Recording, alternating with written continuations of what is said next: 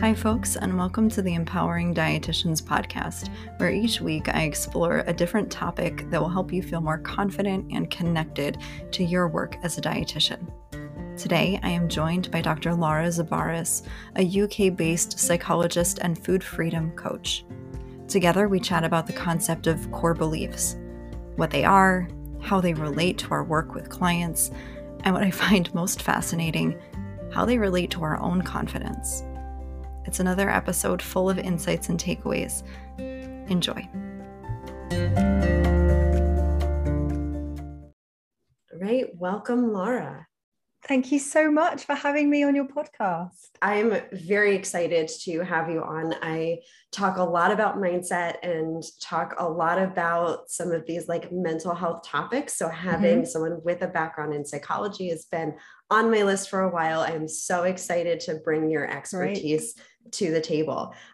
So why don't you tell everyone listening a little bit about who you are and where you come from?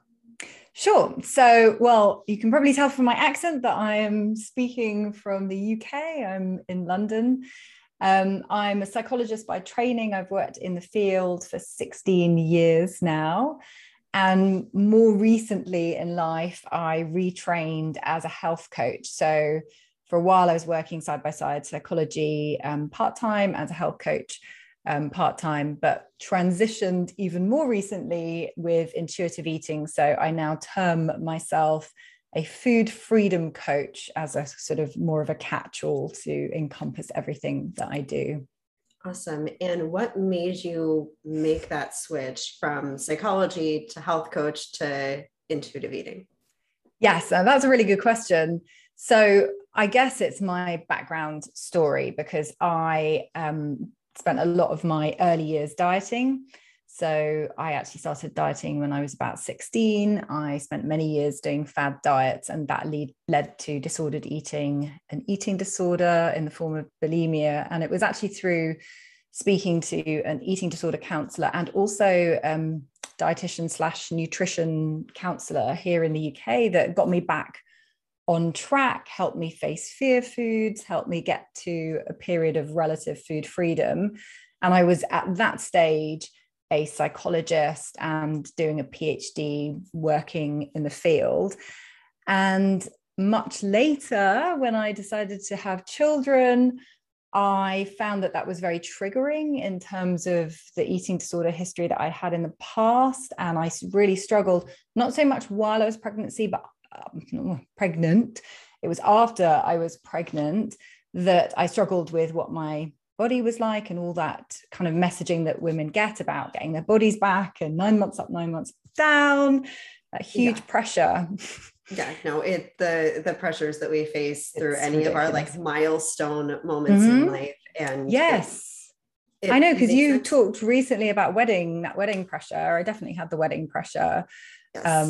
And then the post-pregnancy pressure. And because I had dieted in the past and I'd recovered from my eating disorders, I was like, I'm not going to diet. But that's when I got very sucked into wellness culture. And at the time, I didn't really realize that it was really diet culture in the disguise, but I was doing everything that essentially I had been doing in the form of restricting, but I was doing it for health this time, quote unquote, health. Yeah, no, that's where a lot of dietitians get caught too. That's where my disordered eating came from. It was 100% through like, well, I'm just doing it to be healthy. I'm a nutrition student. I'm a new dietitian. I care about like my wellness and all of that. And it's not that we can't care about that, but there's a very fine line. And when you have certain personality traits or a background with an eating disorder or disordered eating, it's very easy to slide into those unhealthy behaviors. Yeah. And that's exactly what I felt happening, but I wasn't aware of it at the time. It's only really in hindsight that I realized as I was orthorexic, I was so obsessed about being healthy. By that stage, I had given up gluten and dairy for the purposes of my health. I would only eat organic. I was obsessed about having a very perfect plate, I had to eat perfectly all the time. And then that was when I thought, oh, it'd be really fun to train as a health coach, because I'd love to be able to pass on all my knowledge to clients. So this is the irony. I was training as a health coach whilst very much in the throes of orthorexia. And I think thankfully for me is that I didn't actually practice as a health coach for very long whilst I was orthorexic. I was actually introduced to Health at Every Size and intuitive eating during my health coaching, but only as one of many approaches. Sure. So when I was actually practicing, it was very weight centric. And the thing that got me kind of questioning my approach was the fact that I was seeing a lot of disordered eating behaviors in myself and my clients. So as an example, rather than eating a brownie, we would cook quote unquote healthy brownies with sweet potatoes instead of actual chocolate. And I would find myself and also my clients wanting to eat a whole tray of brownies rather than just eating one chocolate brownie. And I think that's what kind of got me thinking. I was like, gosh, this is so weird. And I'd work with people for a bit and they'd say they feel great. And then as soon as they stopped following the sort of healthy eating approach, they would, it was this bounce back. They'd be essentially restricting, but unfortunately I didn't see it as restricting at the time. They were essentially restricting. Then there was this huge bounce back. They were saying they were just going a bit crazy for everything, sugar, whatever else we had quit before. Yes. So then I was really questioning my approach and thinking this cannot be right. And this doesn't match that little period of food freedom I had. And that's when I just went back to the intuitive eating, the HAES approach. And I read everything I could, went back to the literature, started reading the research around that. And I was like, oof, where I have been focusing is completely wrong. And I need to totally refocus. And that's when I sort of stopped, retrained in intuitive eating and repitched myself as a food freedom coach, as opposed to a sort of broad health coach. Yeah. And I think a lot of dietitians listening who are in the intuitive eating space can really relate to that, because very few of us started out in that space. Most of us start out in that weight centric space. Yes. And what makes the transition is that we start to see that it doesn't work. Yeah. I have a few clients right now who are working in bariatrics, and they're working with me on transitioning into intuitive eating specifically because they're like, I've been doing this for 10 or 15 years and it's not working. And I can see that it's not working. And I can see that it doesn't bring out the healthiest person in me either. No. And I want to pivot. So I think that that's really powerful and really important to recognize that a lot of times we don't recognize how powerful it is until we start to see the traditional approach kind of backfiring. Yes, exactly. Yeah. So you made that transition. Now you're working with individuals on food freedom using Health at Every Size, intuitive eating approaches. And I know that what we were going to talk about today was specifically core beliefs. Yeah. So I want to know first, before we figure out how core beliefs relate to the work that you do, I want to know what core beliefs are in general. What are we talking about? Yeah. So core beliefs are basically general principles and assumptions that guide people through life. So they can either be positive or they can be self-limiting. And what they do is they shape our sense of ourselves, our worth, and they impact the decisions they make. And so they become quite important to our emotional health. And I think so important when we're trying to heal our relationship with food. Yeah, absolutely. And so these are the beliefs that I would talk to dietitians about, for example, if they have a limiting belief around themselves, or they have a rule or a judgment, or kind of these like narratives that we tell ourselves about whatever in life, our relationship with someone or something, or our relationship with ourselves.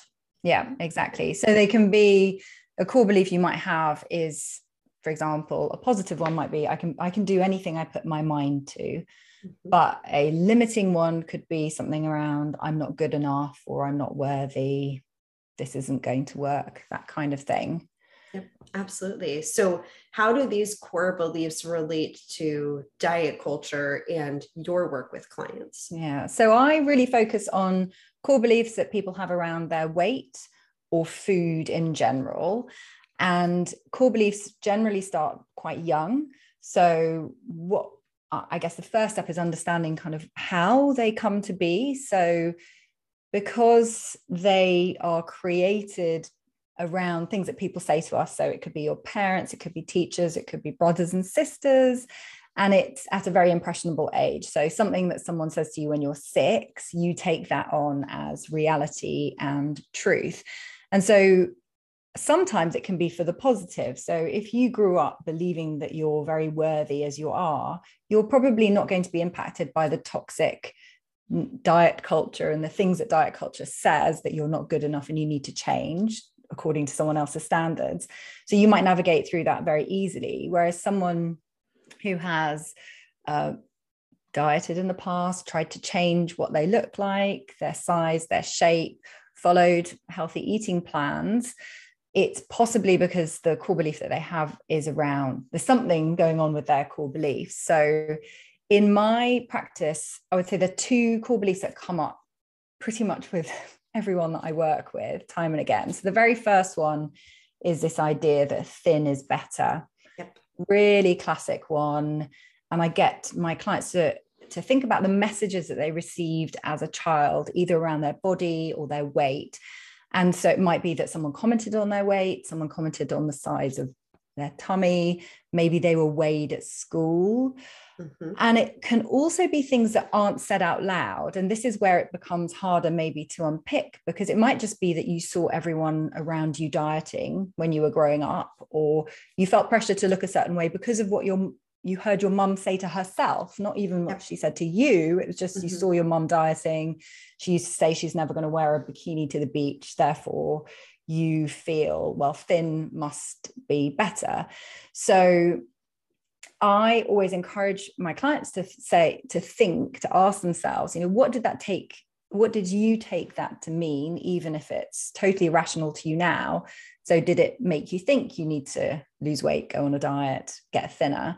So that's when I help people unpick that idea that thin is better. Does it really equal better? And I think this is where dietitians can absolutely come in, because you have that huge wealth of knowledge around this topic, that thin is not necessarily inherently better. And I would also say to the dietitians listening that this is a really important opportunity for us to ask ourselves these same questions, because even dietitians in the health at every size space who have been working on confronting their biases and their privileges and all of that, we still hold on to a lot of core beliefs that were instilled in us. And so I am not ashamed to say that I will still catch myself saying something in my head or reacting to something in life that shows that I haven't fully gotten rid of that core belief that thin is better. 100%. And that doesn't make us bad practitioners, right? It is very normal, and it's really deeply entrenched. Like you said, Laura, it starts so young, and it's really so pervasive that the same work that we're doing with our clients is, of course, important for us to ask ourselves. And just as an example to that, saying that we experience this ourselves, this last week, I've sort of haven't been into my office for 18 months. And I pulled out a whole load of clothes last week because I had to go in for an event. And they're clothes that I haven't worn in 20 months or something. Yep. And there were a few dresses in there that did not fit. And I had this whole thing going through my head of like, that thought and catching that thought and thinking, doesn't matter, clothes are meant to fit me. I'm not meant to fit my clothes. But it made me realize that even though I've done a lot of this work for years, it's still something that's there in my brain. So I think that part of this, if you're uncovering in yourself or your clients, it is about you know, sitting with it, seeing where it comes from and unpicking it, unpacking it, and and moving on from it as well. Yeah. And so you have the tools in your tool chest to really say like, okay, I have this thought. I'm recognizing where it's coming from. I know that I need to sit with it a little bit and unpack it.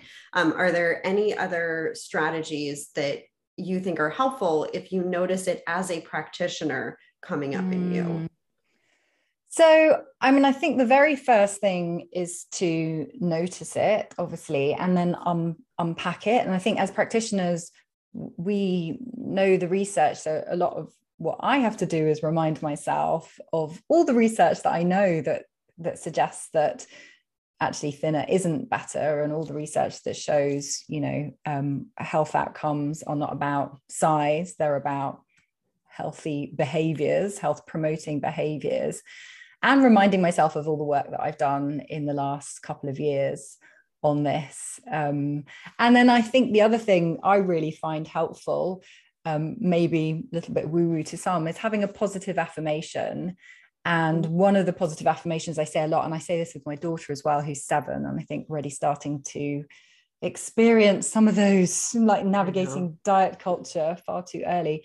But one of the things we say a lot together is all bodies are worthy, regardless of their weight and size. So it's just having something that helps you, almost like a mantra, to go over and over and reconfirm what you already know.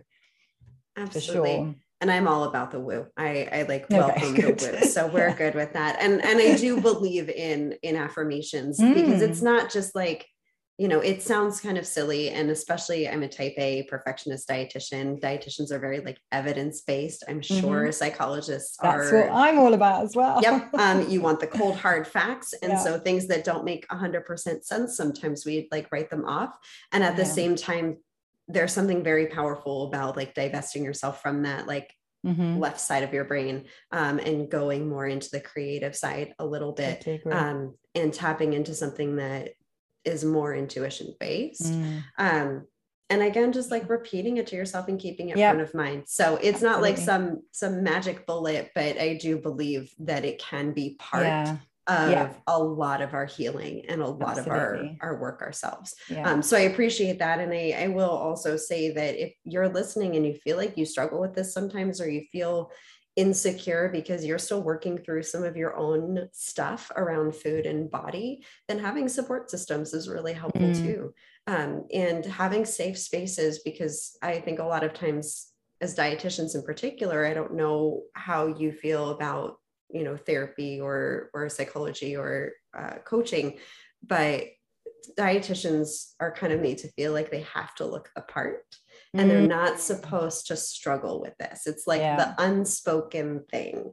So if you feel like you're out there finding a space where you can be vulnerable and say like, no, hey, I feel like I'm struggling with this, that can be really important too. Yeah, I agree for sure. And the other, go ahead. I was going to say the other core belief that comes up a lot, which I feel like dietitians can play a really big part in help supporting a client through this process. So the core belief is eating bad food makes me a bad person. And a secondary one that comes with this is that if I'm eating that bad food, then I need to do it when no one is watching. So this, I think a lot of this comes from how your family and how you were growing up, people talked about food. So was it naughty to eat certain foods?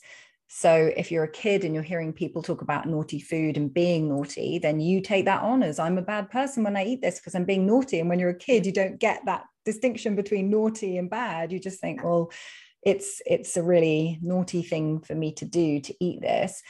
And then again, this can be reinforced by diet culture. We look at all the marketing and the terminology around food. We've got guilty pleasures. We've got cheats and treats and halo top and guilt-free. It's very moralistic, isn't it? So loaded. So that then we grow up feeling guilty, ashamed, embarrassed when we're eating this quote unquote bad food. And then this is where I see some of that behavior. And it definitely was me when I was in my bulimic years, that guilt and that shame of the binge and then the purge for me. And that was all done in secret. So you're seeing a bit of behaviors like eating foods in secret. So people who sort of say I'm a secret eater. And this is where I think dietitians can really help, because you can really unpick that whole idea of food can be neutralized. Food is just food, like labeling, not labeling food as good or bad, healthy, unhealthy, and taking away the morals of eating. So that's another core belief that comes up a lot. And I do that work a lot. That's where we get into kind of the food police conversations and making peace with food. If you're going to make peace with food, we have to first understand, well, what are you judging it for? Why don't you feel at peace around this food? And that can come in a number of different directions. I have a client that I've worked with for years, and they were once given a health scare by a doctor about their heart health, probably unfounded.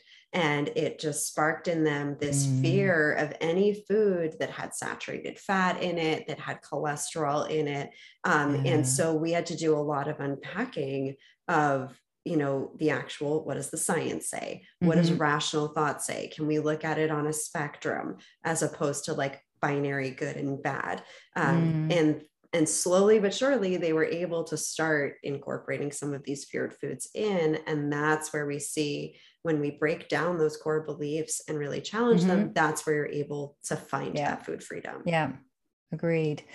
And one of the things I always share with clients is that because core beliefs are learned, they can be unlearned. So just like you said, it's that unpicking of where it's come from. Is it actually true? And then helping support them through that process of learning something new, a new belief. Absolutely. And so we as dietitians are doing this work with clients. We're helping them with their core beliefs. We're working through our own diet culture infused core beliefs as well. I'd also love to touch on core beliefs as they relate to dietitians outside of diet culture. So the core beliefs that we have about ourselves, our worth, our confidence, because I talk a lot about imposter feelings on here. We talk a lot about those narratives. And I'd love to hear your perspective on how core beliefs play into that. Yeah. So this is such a classic one. And I would say it's not just dietitians. I think we see this in so many different contexts. I definitely see this with some of my fellow psychologists. So when you're doing work, this kind of work where you're working with people on a daily basis, it can be easy to take things on and think immediately, oh, I'm not worthy. So I would always say, you're not alone. It's absolutely something that other people hear. And actually, one of the things I've always loved as a psychologist looking at is some extremely seemingly confident, very successful people struggle with this kind of thing at all. So I've even heard Will Smith, who I love, talk about that fact that he may appear as self-confident, but actually he battles with fear, and other people like that. So we aren't alone. But I think, again, if you do have those feelings of unworthiness, the imposter feelings, I love the fact that you call it imposter feelings and not syndrome, by the way. I just want to say that because not an illness. Agree with you. It's so important that we are careful about the words that we say. And I think that, first of all, it is really about uncovering it. So a very first step is noticing what we say to ourselves. So if you do come up against setbacks, something happens at work, you come up with a particular frustration, notice what it is you're saying to yourself. So if you've got this kind of all or nothing mindset, things are never going to work out, I'm totally useless, I can't believe that this happened again, I'm never going to be able to build my practice, I'm never going to be confident, those kinds of never going to, also always, those kinds of words are often an indication that there is a core belief coming up. So noticing it first. Then the second thing is really encouraging and exploring where this comes from. So I think this can be quite emotional. It can be really tough. So kind of little caveat there, but going back to messages that you received from teachers or your parents, did you often maybe give up when things got hard as a kid? Or maybe you had a parent that was very critical about your approach. Maybe if you made mistakes, maybe if you were doing something really innocuous, like pouring some milk in your cereal and you spilt it over the kitchen table, like what what happened? What did your parents say? Like, did they freak out? Like, oh, I can't believe you did that. You know, get told off for doing that kind of thing. Or maybe when you were, I don't know, trying to be creative and doing some art and you were getting told off for the mess that you were making. So those kinds of things can lead to quite negative beliefs about our core ability. So it goes back to that real core and those childhood experiences. Absolutely. But again, so a third that would say is that just knowing that those are learnt, and even though they may have been learnt a long time ago, depending on how old you are, but they can be unlearnt. So if you find that negative core belief coming up over and over, so the whole I'm not worthy, I'm not good at this, I would really encourage people, so going back to the slightly woo-woo element, is to find a more positive belief that you can put over that. So it could be, so one of the things when I've worked with people around affirmations, sometimes people find it really hard to suddenly flip to the complete positive, like I'm amazing, I can do this. It feels very wonderful. Like fake and disingenuous. It can feel quite fake. So I always say, find the thing that's positive, that talks about maybe the process. So I'm trying my best. Yeah, you can be trying your best. Or every day I'm working on bettering myself. That doesn't feel too extreme and crazy, but it feels like, yeah, that's a process I can be doing today. I can be working on bettering myself today. And then my fourth step is about repeating this daily. So I do really like affirmations. And if I'm working on something in particular, I'll have it on my, on my laptop or on your mirror. Depends on what my partner always thinks I'm a bit strange when I have these things out. So I stick to like around my desk where I spend a lot of time. So if you just have that little reminder, sometimes I put a little reminder on my phone. So you have that reinforcement. And the thing about our brains is anything that happens over and over becomes reinforced. So the more you can reinforce it, the better. So it's all about first recognizing it, secondly challenging it, and then finding something else that you can put there in place of what you're doing currently.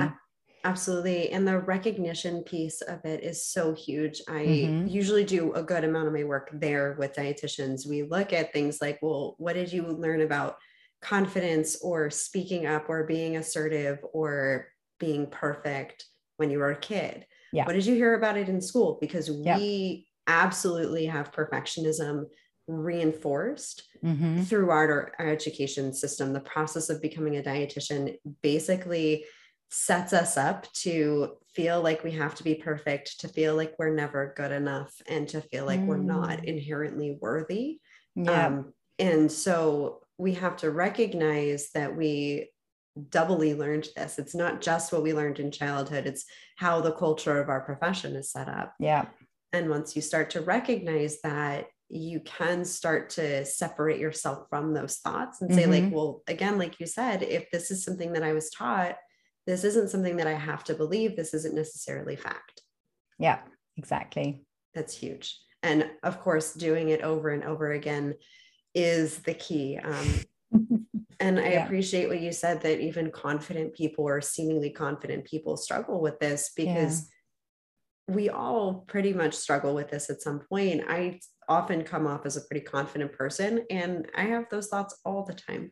I think that confidence is less about feeling confident and more about taking action even when you don't, or being able to navigate. Agree. We don't have to like feel like superheroes all the time in order to be a confident person. And I think also sometimes it's worth remembering that a little bit of fear can be a good thing. I think people run away from fear, but I remember the first time because I lecture, I remember the first time I stood up to lecture, I was terrified, absolutely terrified. And then each time that helped me hone my skills to the point where I'm, 16 years later, no longer terrified. But that little bit of fear can be very motivating if you use it in the right way. And again, sometimes it is about what you say to yourself, because if you're like, oh my God, I'm freaking out, I'm so terrified, I'm going to screw this up, then you maybe screw it up. But if you're like, you know what, I'm feeling scared, I'm quite nervous, maybe using some different language to say I'm going to use that to motivate me, and making sure you do some preparation, then you're going to be fine. Well, it's about not going down that rabbit hole of that belief. Exactly. Like it's the stories that we tell ourselves. So it's not necessarily the fear that's the problem. It's the story that we tell ourselves about the fear. Exactly. And we go down that like deep, dark rabbit hole that becomes a self-fulfilling prophecy, so to speak. So that's huge. Now, you mentioned fear. Sometimes I feel like one of the things that, especially with intuitive eating dietitians, because it's not something we're deeply trained in during school, some of that fear that we have is like, well, what if I say the wrong thing? What if I cross that line and I go more into therapy? Like, how am I supposed to know where that line is? And I think that can cause a lot of those imposter feelings, that fear, that like insecurity when we're working with clients. Can you speak to like that line and how dietitians can feel confident that they're staying within their scope and also helping their clients? Totally. So this whole idea of staying within your scope of practice is for any practitioner. So I just want to say that I have exactly the same thing as a psychologist. I need to stay within my scope of practice. I would also say that there is a huge gray area in terms of what is that scope of practice. And, so sometimes you may be having difficult conversations, but you end up bringing it back into your scope of practice. So that's fine. I think it's just about being very aware of the conversations you're having. Now, I personally am not trained in working with people with active eating disorders, even though I work with a lot of people who have disordered eating. And as as dietitians know, that is a very blurry line. When I think about my journey with disordered eating and eating disorders, it would probably be quite hard to say, well, that day you were disordered eating, the next day it was an eating disorder. So I think first it's about really recognizing that there is so much gray area. I would say, obviously, if you're not trained specifically to work with people who are currently experiencing eating disorders, that would be an area to kind of, stop and reach out to other people. But then also I think some people who've had emotional, like childhood trauma specifically. So I think it's about picking up maybe some of the red flags. So if you're a dietitian that's not currently trained to work with people who have the eating disorders, there are different things that you can pick up, and they're around maybe some of the physical symptoms, some of the emotional symptoms that come up, and some of the behaviors. So obviously physical symptoms, it can in some instances be easy to spot, and in others harder. So, and maybe harder if you're doing all Zoom calls. But I would say people who have rapid or significant weight loss, if they talk about maybe if they're feeling particularly dizzy, maybe some stomach issues, and obviously stomach issues can indicate so many other things. So you need to look at this all holistically. I would say maybe emotional stuff is, again, could be red flags, but again, when you listen to what I'm going to tell you, this could just be disordered eating. So if people have a preoccupation with food, they've spent a lot of time extreme dieting, very inflexible thinking, very negative body image, so negative thoughts, obsessive thoughts as well. But again, that line between disordered eating and eating disorders is really, it's very blurry. I know it's not cut and dry, and that's the thing with scope, is that there are some black and white things. Yes. But not many. A lot of it is very contextual, and it's based on how you talk about it too. Totally. Right? Yeah. So, I mean, behavioral ones are also things that could be disordered eating, but if people are skipping meals, missing out complete food groups, excessive exercise, also food rituals. If people have very specific food rituals, lots of fear foods, certain maybe specific times of day that they will eat. I would say the big thing is, if you suspect someone has an active eating disorder, is approaching it with curiosity and asking them lots of questions around how they find eating, the process of it. And then if you do suspect, definitely ask permission to refer. I don't know what the setup is like in the US, whether, how that process happens, but I know in the UK, you would you would have referrals to see someone a bit more specialized. Yep. It would be pretty similar. I do tell, like, I have one dietitian right now that I'm working with one-on-one. And to be clear, I'm not an eating disorder specialized dietitian. I don't have that background. So I don't necessarily supervise individuals or dietitians who are working in that population.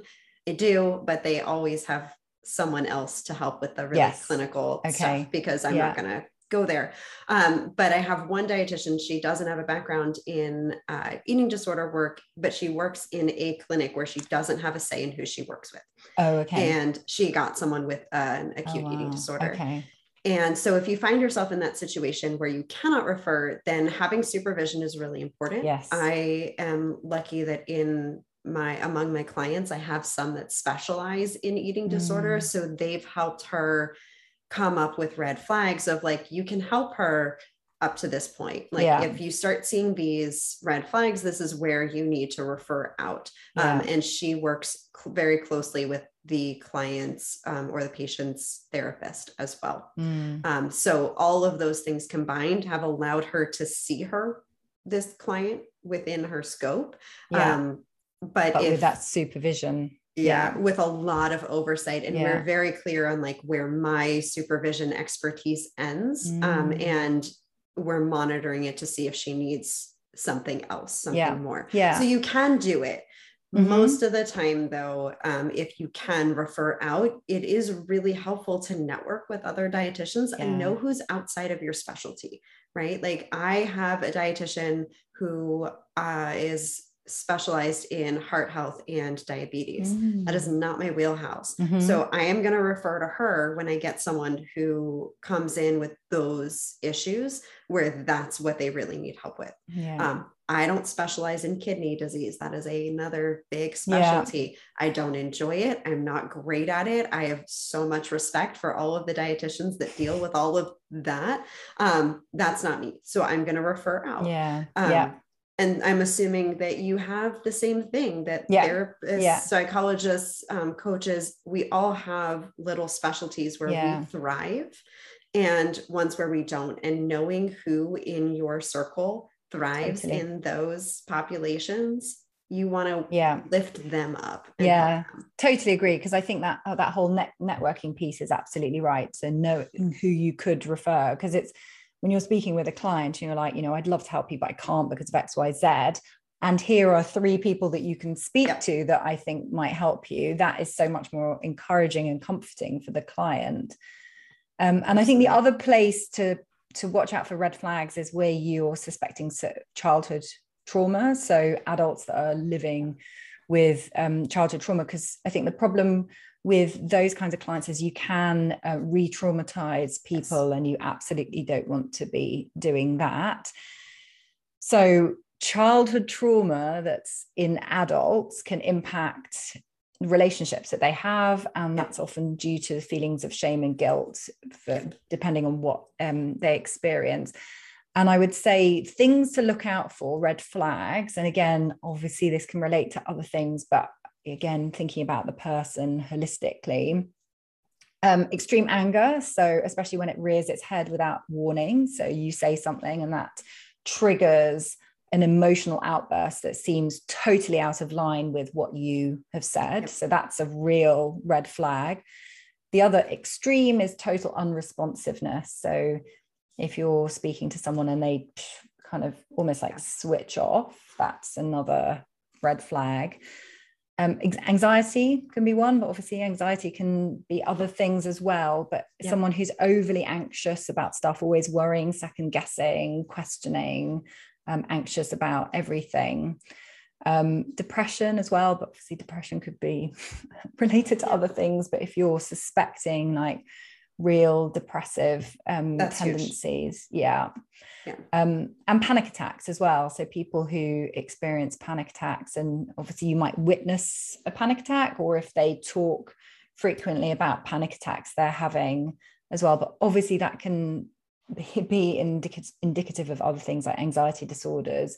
But I would say that list of symptoms are ones definitely to be aware of if you're speaking to a client who is talking about these or experiencing those while you're having that conversation, that's definitely a red flag. And I would definitely be speaking to other therapists about, and people who of course specialize with emotional childhood trauma. And again, it's not me at all, but I do know people who I would refer people onwards to in the UK. Yeah. And I appreciate that. It sounds like what you're saying is that there are limiting factors that you hit up against. So the way I usually think about it is, if something is getting in the way of me doing my job, that means that we need to address that thing first. Yeah. So if someone is struggling with significant depression or living with significant severe depression, then it's likely that they're going to have a really hard time doing the work on food and body, because that's not the root issue, right? And so when we come up against that, we need to encourage them to find support for the depression so that they can make space to do the work around food and body. Yeah. I had one very early on, my first interaction with this was I had a client who came to me with a history of quote unquote binge eating, was in like Overeaters Anonymous. And we were doing a lot of work on breaking free of some of these rules. And many sessions in, it came up that there was a history of sexual assault. And that's where this came from. And as soon as that happened, that was the red flag for me of, this is not about the food. This is not something that I'm going to help this person heal from. And it's not within my scope to go down that road, even though it's very much tied to her relationship with food and body. That's not what I'm going to be able to help. And I can do a lot of damage. So that's where you have the conversation of, this is something that a mental health professional is going to be best suited for. And you can always come back to this work when you feel like you're ready to, but that's not going to be here. So to really, and you're so right about the root cause element, because the chances are the binge eating, that's not the point. It comes from something else. And you can help them peripherally as a dietitian, you know, if it relates to their food choices and if it relates to their body image to some extent, you can touch on it. That's fine. But as soon as the conversations start to veer off and you recognize that it's really coming back to this other thing, that's what you're talking about, of these red flags that are saying you either need to be working concurrently with a different professional, or you need to pause the work on nutrition, go dig into this and work on that, and then come back to your work with nutrition when you feel like you're able to. Yeah, exactly. Yeah, that's huge.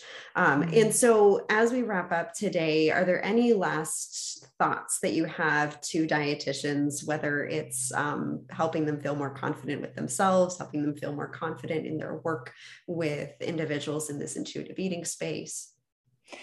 I think the big thing I always say, I always come back to this whole idea that core beliefs are learnt, so they can be unlearned. And you can shift your mindset, because I think sometimes people have an idea that because they have a certain mindset about something, it's never going to change, but actually it so can change. So if you're thinking in a certain way at the moment, it doesn't mean you're always going to be thinking like that. It's about doing the work. That's amazing. Well, I so appreciate you coming on and sharing your perspective and your experience in these areas. Tell us a little bit about what you've got going on, how people can like connect with you after this, all the good stuff.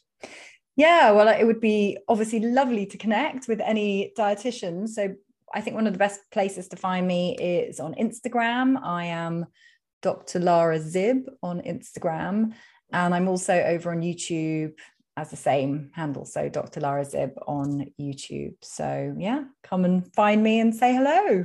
Fantastic. I'll be sure to include both of those in the show notes in case you didn't quite catch them. But thank you, Lara. It's been a pleasure to talk with you today. Oh, thank you so much for having me. Thank you for listening to another episode of the Empowering Dietitians podcast. If you enjoy these episodes, it would mean the world to me if you could share it with your dietitian friends. And if you listen on Apple Music, leave a rating and review. This helps the podcast reach more dietitians so that we can really create a collective of dietitians who feel confident and connected, both to their work and each other. You are not alone, and as always, if you're looking for that extra level of support, check out my Empowering Dietitians supervision services at www.empoweringdietitians.com/individual-supervision. That's www.empoweringdietitians.com/individual-supervision.